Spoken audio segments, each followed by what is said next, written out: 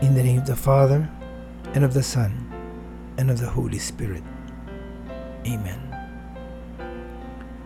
Lord Jesus, I come to you now because I feel bothered by people who seek positions of power. Yet, as I look inwardly, I cringe because I realize that I'm actually no better than them.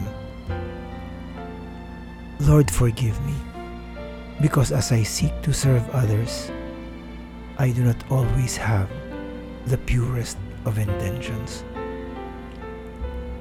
I need to be constantly reminded, my Lord, that serving others is first and foremost your call, my vocation, not something that I do on my own to show how good I am, but largely a response to your invitation to put others above myself, a response to share your love, which I myself have generously received from you.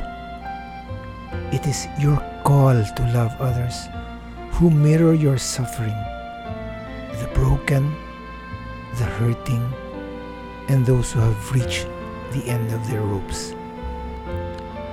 Lord, grant me compassion, the genuine kind, the kind of compassion that not only sees, but is also moved by and empathizes with them. May I have a heart that always recognizes that our lives are intimately joined in one way or another, a heart that is ready to jointly carry the burden with them. But Lord, I admit that I have my own limitations, and many times I am weak. I go through troubles myself. I struggle. I get tired and discouraged, and often I become self-centered.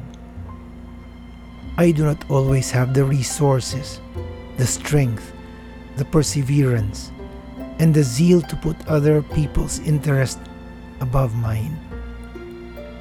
In times that I feel weak, insufficient, or full of myself, Lord, I beg you, give me your grace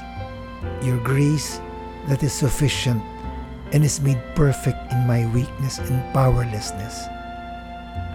I plead that you help me in this vocation of service that you call me to live. Only by your grace will I be able to live a life of complete selflessness. Only by your love will I find joy and fulfillment as I give myself to others. Here I am, Lord. Use me now. I am yours, totally yours, to be your hands, feet, mind, and heart for others. This is my prayer in Jesus' mighty name. Amen.